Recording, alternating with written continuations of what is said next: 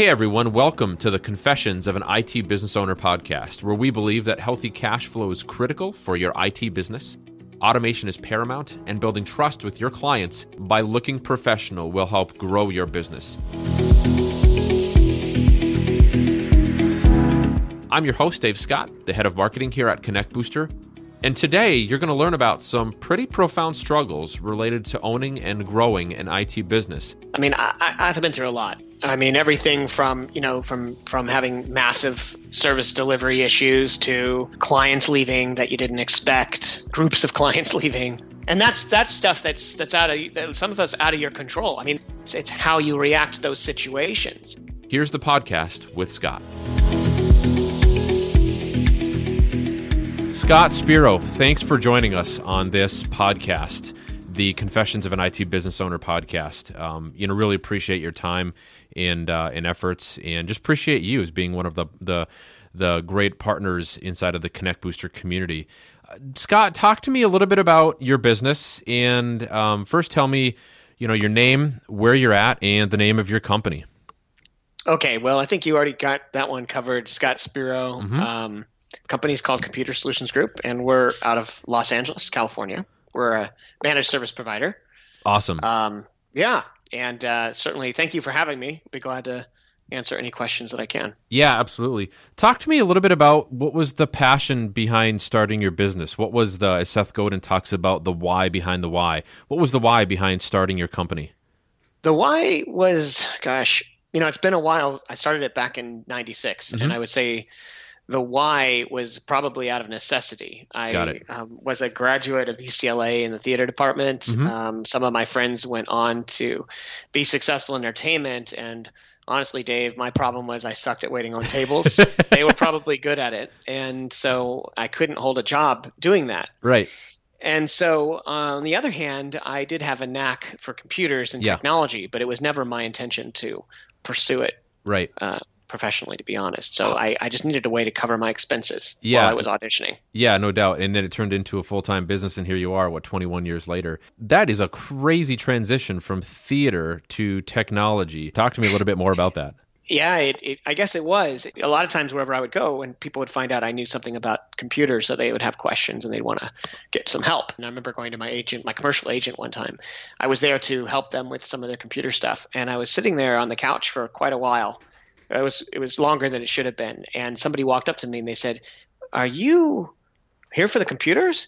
And I said, "Yeah." And they said, "Oh, we are so sorry. We thought you were an actor."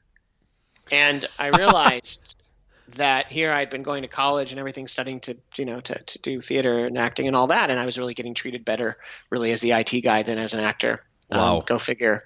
Not to say that I don't enjoy all of that stuff too, but I also enjoyed technology, and I felt that I had more control at the time of whether or not I was going to be able to bring on an additional client, right? Over whether or not I would, for example, book a commercial, which seemed more subjective to me. Right. No doubt. And it's weird. My wife and I, a few years ago, went out to Santa Monica, California. I worked for a small consultancy in Minneapolis, and we took a trip out there, and I swear every fifth person I met was an unemployed writer, an unemployed copywriter, or an unemployed actor/actress. So I can relate to your plight back in 96. Yeah, absolutely. So talk to me, you told us a little bit about why the passion behind starting your company. What problems do you feel that you're solving today, maybe that you've really continued to solve since you first started CSG way back when?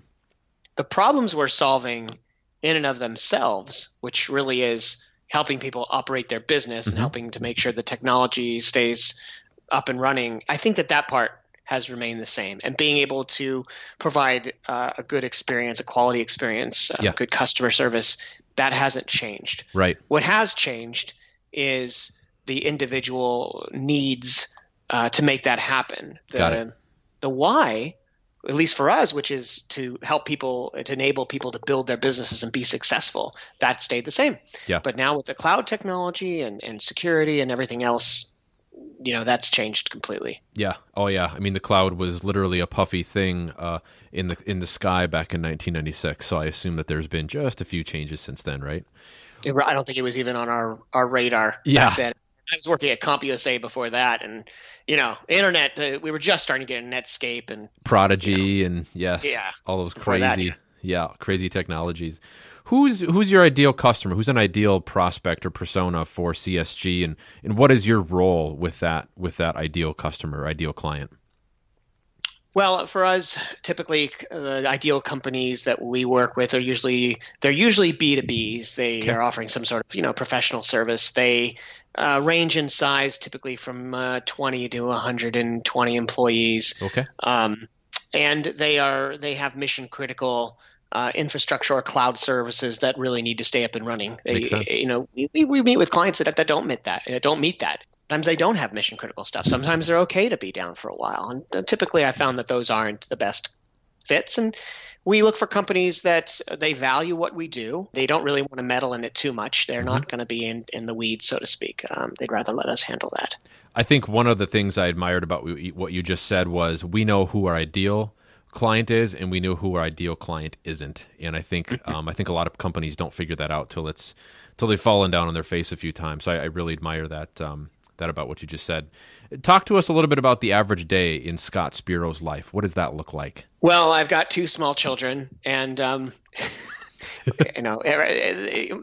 days start quite early because they're kind of up at night. Yep. And it starts pretty early, and my day typically starts out with helping them out, getting them out to school, dropping them off, and then kind of getting into the office as soon as I can. And the team starts here at 7, so we've got the service team is kind of getting ramped up at that point, so that when we kind of open the doors, so to speak, at 8, we've got everything kind of started by that point. We have different folks that are kind of coming in at different times during the day. And then I structure my time.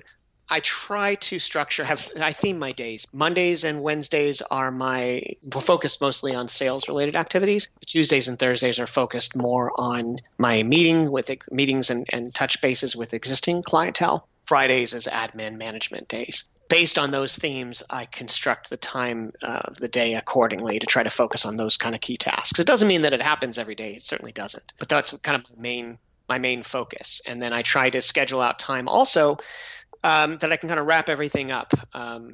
It's important to not let things fall through the cracks. And so that's really important. No doubt. And I think that structure really helps you, really create an opportunity where wins come in the door more often than not. And so I really, again, I admire that about you. So speaking of that, tell me about some of the wins that you all have celebrated as being an owner of your technology business. Well, there's been a lot of wins. I mean, I've also fallen on my face, as you mentioned, quite a few times. Haven't we all? Yeah. The most recent win was probably hitting the Inc. 5000 for the 3rd year in a row. Congratulations, by the way. Thank you. That was probably the most recent win. I think whenever we bring on a new kind of cool client, that's always a win for us. Rolling out new processes that we've been working hard on is a win. Seeing that kind of move forward is really good. There's been I try to look for daily wins, weekly wins. It's Inc. 5000 only comes around once a year. It does. If you're lucky. Yeah. Exactly. No, I think what a lot of, and you can probably attest to this, and I've been part of this too. You get so heads down in the weeds, and you get buried in the tasks and the minutia of the everyday life. So sometimes you fail to overlook and really smell the roses, so to speak. I know that's kind of a corny cliche to use, but it's true, right? And if you forget to celebrate a lot of those little wins, at the end of the day, you can go back and look and just really be discouraged in everything that you went through. So I can appreciate the fact that that you're finding a lot of them on a day-to-day basis. Talk to us about some of the greatest wins that you've celebrated. I mean, you've been doing this a long time, and as you know, a lot of our Connect Booster partners don't have I don't want to say the track record of success, but for lack of better words, that's true. And the level of success that you guys have had out in LA. So what are some of the greatest accomplishments and the greatest wins that you've had in doing this over your 2 decades of business? I think that success can be defined in different ways, right? There's certainly, it's interesting because sometimes I'll feel like I'm successful in one area, but I'm not successful as much as I'd like to in another area. And there was a quote that Robin Robbins said that I really appreciated it at one time, where she said that as entrepreneurs we're always trying to always trying to reach for the horizon, Mm-hmm. and you never quite get there because that horizon's always moving. Yep. And so It's that's true. why I've been trying to focus on the daily wins, and even writing down and journaling what I learned today and what I appreciate that happened today. Trying to spend time with my kids and my family, and not always being focused on work, which has been it's difficult for me at times. Yeah. Um, Isn't it for us all? yeah. I Yeah. mean, certainly the big wins was from a business standpoint, the big wins was when we were crossing certain revenue thresholds. Yep. I always thought that was really big. Maybe I could consider a win figuring out that it wasn't always about top line revenue. I think that, when we go out to industry events, the typical questions that you get from everyone is, well, what's your top line revenue? Yep. How many employees do you have? That's a big one. It is. And the irony of it is, as managed service providers, that's just really a vanity metric, isn't it? The real win is how much profit you have and Mhm. how efficient you Oh, are. absolutely. And that's not measured by Inc. 5000, by the way. Not at all. I And wish so- EBITDA was that one metric. They removed that metric, and I don't know why. Like, I think, and not to interrupt you, but I think a lot of companies who sign up for the Inc. 5000, I think that there's a better metric that they can use to really prove the true health of an organization. You know what I mean? Of course. I mean, but as a marketer, I understand their marketing, and they want Yeah. to sign people up and get them in there. It's a big marketing machine. Oh, totally. But I would say that's probably, if looking back on my, talking to myself, if I could, going back to the way I was when I started out, that would be probably a big message. Oh, absolutely. Which I didn't quite understand. And as the business becomes larger and more complicated, you start to realize that efficiency becomes a really big part of the business. If you are successful, you've got to figure out how do you operate that. And I'm sure you guys have gone through similar, Yep. as you've grown and I've grown with you. We have. We've all seen that. And the other thing is, another win is really being able to figure out not just the clients that are the best clients, but figuring out the best vendors to work with. I've been able to get better at that and identify who those people and organizations are. Connect Booster, I look at as one of those quality organizations that we've been with for a long time. And, you're just great folks to work with. And I feel that you genuinely care about the success of our company. Of course, you've got a lot of clients now. So for that to stay in place, I think means something. And not every organization is like that. But I could probably name, 5 of them that exist or less that I feel that way about. Yeah. No, and thanks for adding us to that list. And yeah, and culture is a really big deal. I know to Brady and Ryan, the two owners here, two primary Sure. active owners, and Tyler's one of the owners too. But I think that culture and that servitude culture is really important, and it's part of our core values. It's part of integrity and being happy and grateful. And so we pride ourselves on that. So thanks for the compliment. We appreciate that. So I've learned a lot over the past couple of years as the company has grown about how do you really run an efficient organization? Yeah. How do you lead that organization? Right. What am I good at and what I'm not so good at? How do I fill those gaps? And really putting the ego aside somewhat and really facing that. Because as you grow an organization, you need to get the right people in the right seats and so on. You do. Yeah, I love the Rockefeller habits as they talk through those things. And we know the real reason that you haven't been out here is because you're afraid that we put our friends in wood chippers like the movie Fargo, right? That's part of it. The other part of it is I'm afraid I'm gonna freeze out there if I come out in the wintertime. Right. I'm from LA, so Yeah, we've talked about doing the next. Once we get to the point where Connect Booster is large enough, we want to do a user conference in January, and we want to give people parkas as a giveaway with the saying on the slogan on the backside that says something to the effect of "I survived winter in Fargo," and then just set them loose to go back to LA or Nashville or wherever nice and warm and sunny is opposite of Fargo. So. that is funny. That would be awesome. It would be. Talk to me about when and you touched on this a little bit earlier, but you didn't go too deep into it. I want to know, when did you first have the notion that you wanted to be self-employed? Maybe after the third time I got fired, perhaps. That might have been a good indicator. My dad always encouraged me to go into my own business, although he was quite successful as an employee. Yeah. He worked it very well, actually, working for ADP, and when they were growing, and he became an executive there. Okay. And but nevertheless, I think that certainly had something to do with it. But it's had its ups and downs. I remember thinking back into when the bubble burst back in 1999, and then again when the 2008 when the financial market crashed. And I remember thinking to myself, am I doing this? Am I doing the right thing here? it seemed like my friends that had worked for a while at various companies seemed to be doing better than I was. Yeah. And my life seemed to be a lot harder. But then again, it's always the grass is greener, and you never know what's truly going on. It's kind of like the Facebook thing where you think everybody's life is all happy and hunky-dory because that's all that they're posting. No, what I call Instagram or Facebook syndrome, right? You take a look at all the awesome vacations and people are having, but then you get to know them a little bit and you realize that their marriage is a wreck, their finances are in disarray, and they, kick the dog every time they come home at night from work. So yeah, I completely hear what you're saying. Things are not always what they seem on the outside. Yeah. So, I mean, certainly some of the benefits of being involved in some of the communities that I've been involved with is meeting other like-minded entrepreneurs and finding out that the things that I was going through, weren't necessarily indicative of an issue that I have, but rather a struggle that, entrepreneurs go through. And when you try to explain that to folks that aren't entrepreneurs, it's sometimes they're shocked. Sometimes they don't understand why you do what you do. Right. But it's not – being an entrepreneur isn't easy. Running a managed services business is particularly difficult. These are difficult businesses to run. We have multiple lines of businesses within our organizations.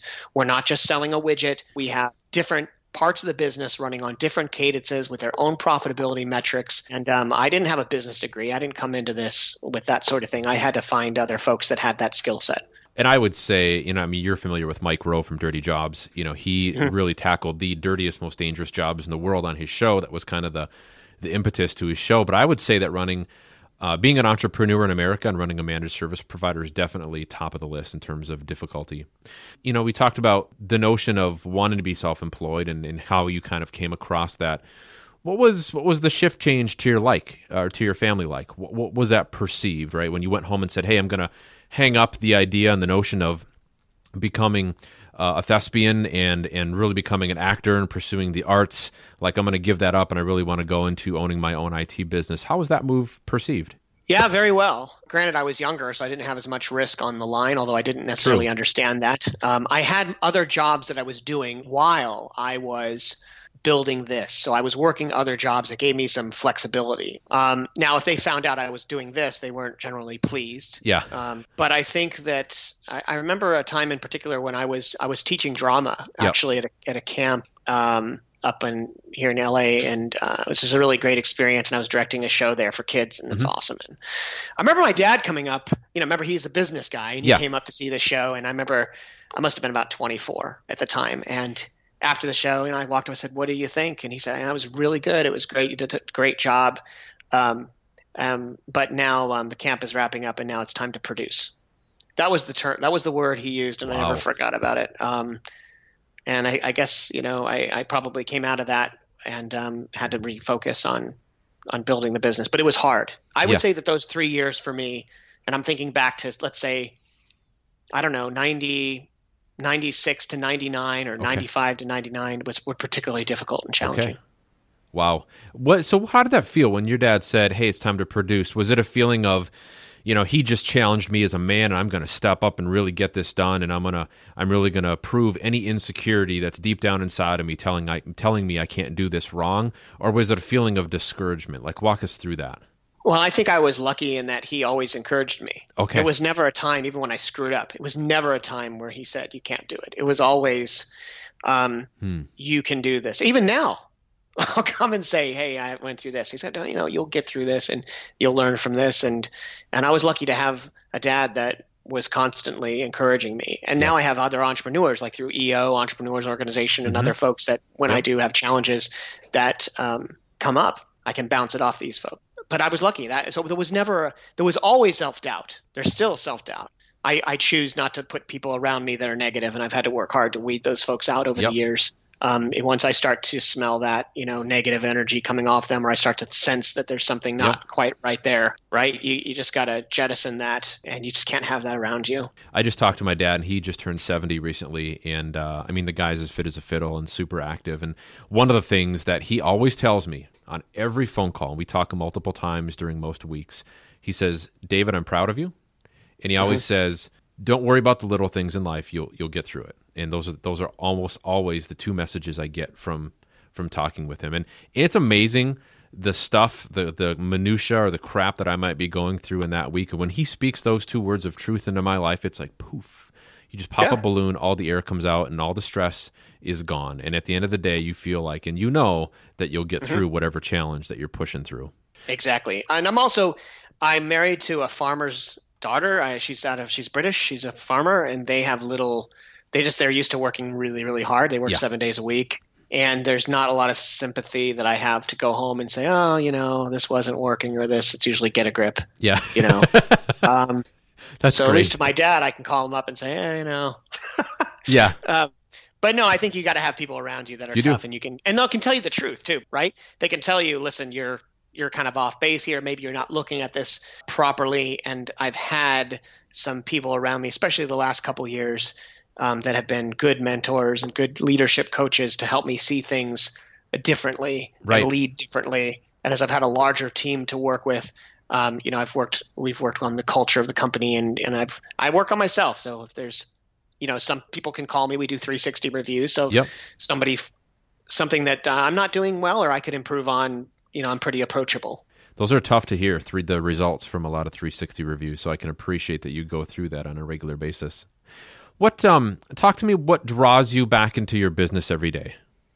I've worked hard to remove a lot of the issues or the systems we had previous, or let's say lack of systems that resulted in us having a lot of fires to put out and a lot of stress in the day-to-day operations of the company. I've tried to operate a leaner, smaller business that is quite agile and less.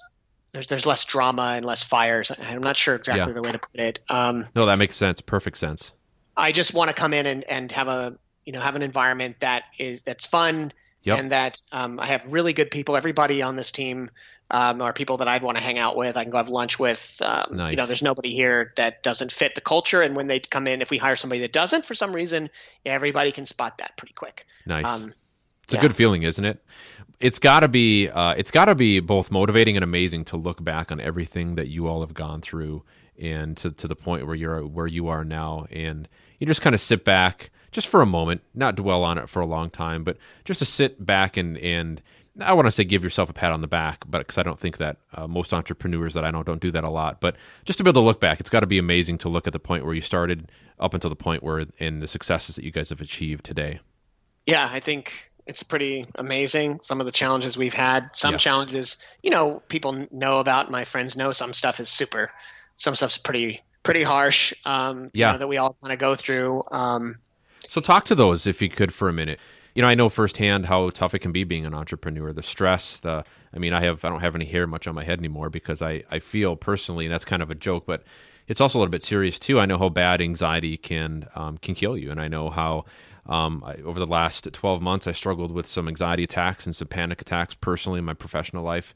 And so I know how hard it can be to be in a growing business, and it's extremely stressful. It can be extremely taxing. So I guess share with what you can. Certainly don't want anything inappropriate, but what are some of the struggles that you've gone through in owning a managed service business? I mean, everything from having massive service delivery issues to clients leaving that you didn't expect, groups of clients leaving. I mean, we've been through everything over the years. I've had employees that wigged out. I've had some fairly, times where we had people physically threatening other people, where we had to call, the police. I mean, I've been through a lot. Yeah. I've been through a lot. And that's stuff that's some of that's out of your control. I mean, there's a lot that's out of your control. So, it's like everybody talks about it. It's how you react to those situations. And in some of the situations, I had to spin up offices on the fly so that people would come to work because they had been threatened in some way. I've had to reach out to vendors in situations. I've had some and Microsoft would be one that kind of stands out where they've come to, help me in various situations where I've reached out to people within these organizations for personal favors, to help me with specific clients. Man, I've seen a lot. I guess now looking back on it's been a lot, It has Didn't expect to think about that in this interview. Yeah, no, we surprised you.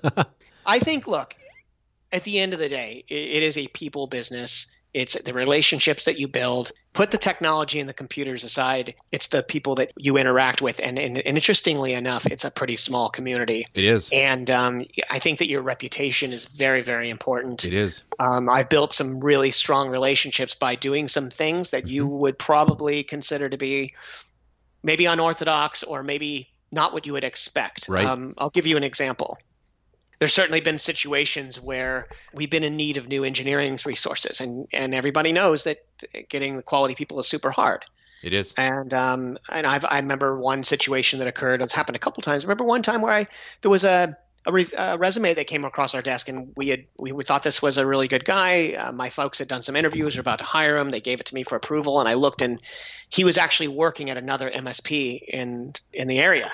And I reached out actually to that particular owner, and he's a competitor. Interesting. And rather than hire his guy, I called him up and I said, "Listen, you've got a problem. A guy who is about ready to leave. We were about to hire him, and I want to give you the heads up in case you want to maybe solve that issue before we give him an offer." Wow, that's huge integrity. And look, I don't know. It's really maybe, but I think it is. From a business standpoint, I wouldn't be violating any what I would consider to be business rules by hiring the guy. But I happen to know what that's like, and I reached out to this guy and gave him the heads up, and now we're very good friends. Nice. He said to me, "You know what? I think he said that my grandmother or somebody was having cancer treatment. This is going on. If this guy had left, can I take you out to dinner? What can I do?" And now he's become a good friend of mine. I saw him this weekend, actually. And he still runs that company. So I found, whereas before I was hyper sensitive and paranoid about working and talking to other competitors in the area, I'm now the opposite, right? I partner with them and I share, and for many of them, they're the same. So, wow, that was huge. And some of the leadership training I've gotten has steered me in some very different directions, the way I handle situations that you would normally think. Yeah.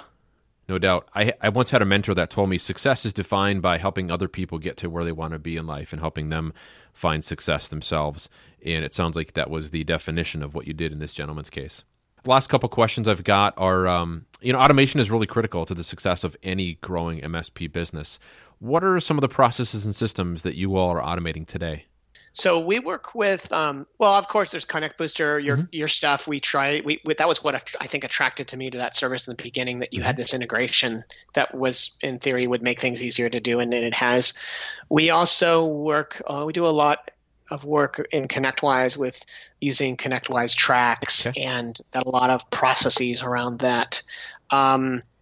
We try to engage with different tools that pull data automatically that we can then grab stuff from. So we've worked with, different systems that provide, dashboards and things like that.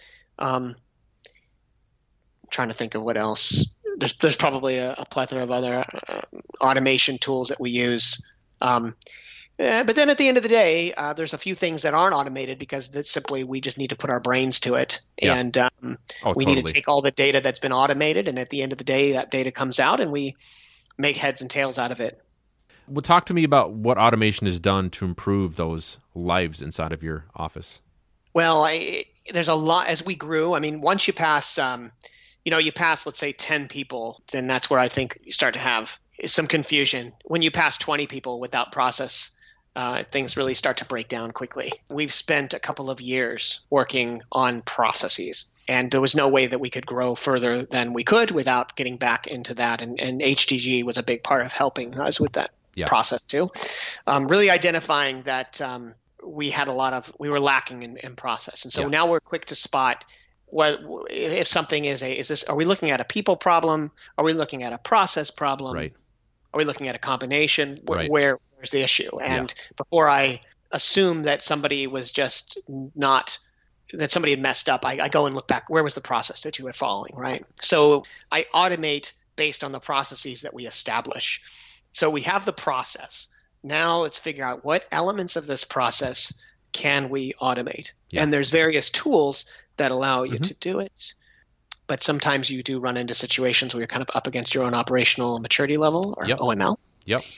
And, I know where our OML is. I know where I'd like it to be. I can see where we need to improve. Yep. And Whereas I think the Scott of 4 years ago would be, okay, let's do it. Let's get this done within the next 48 hours. I mean, I'll say, okay, this is a 6 month, this is a 1 year project. Right. Yeah. I'm a lot more realistic about what it takes to grow. It's funny you talked about the improvement in processes. I'm reading a book right now called The Reluctant Entrepreneur by Dan Masterson. It's a phenomenal book. Anybody who's in business needs to read it. And the two things he talks about in that book that take entrepreneurs from maybe just freelancing or moonlighting or kicking around the idea of becoming an entrepreneur or becoming self-employed are scalability because of processes. And in the book, he says very few entrepreneurs take an original idea and make it $1 billion business. Most of them take something that's already been done, tried and true. They maybe improve this by adding extra value to it, and then they become the number one or number two marketplace leader inside of whatever XYZ that they're doing, and they improve that through the scalability of processes. So it just piggybacks on what you're saying. So I found that really, really relevant based on the book I'm reading. There was a blog piece I wrote several years ago called The 31 Things I Would Tell My Younger Self. It's extremely therapeutic. If you could talk to your younger self after seeing what you guys and your team has gone through at CSG and just the evolution of that, and in terms of what you've accomplished today, what would you say? What sort of wisdom would you impart on your younger self?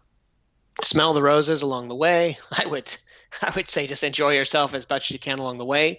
Don't focus too much on top line revenue and plot of employees, but rather what's your bottom line? How efficient are you? Continue to focus on the customer service piece, because without the customer service piece, I don't think you can have a lot of the other conversations you might want to have with your clients. Yeah, I agree. Go out into the community and find out who your competitors are, and then go partner with them, go meet them, go take them out to lunch. That there's enough, depending on your metro or where you're located, like LA, there's enough business here for all of us. So, I tend to believe that it makes it easier here. Yeah. Find the best vendors that you can to work with, the best partners that you can. I think that would be some of my messaging. That things will work out as they should. I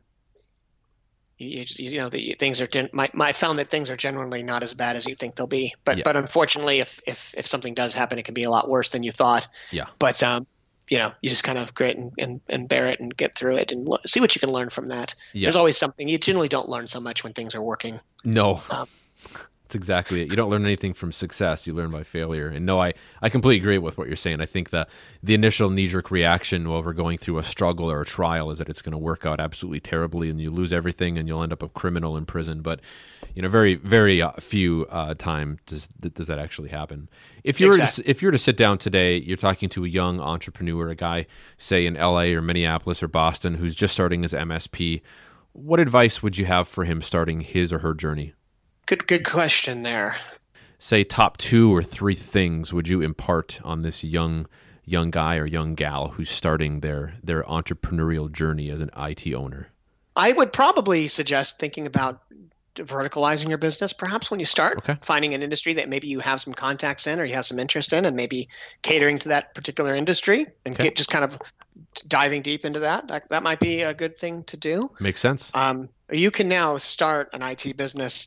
It's a lot different than when I was starting out. I mean, there's a lot of vendors that allow you to build outsourced teams and be able to handle larger clients with less staff, which there's some really great benefits to that, but always watch over the quality of the service because it's not your team.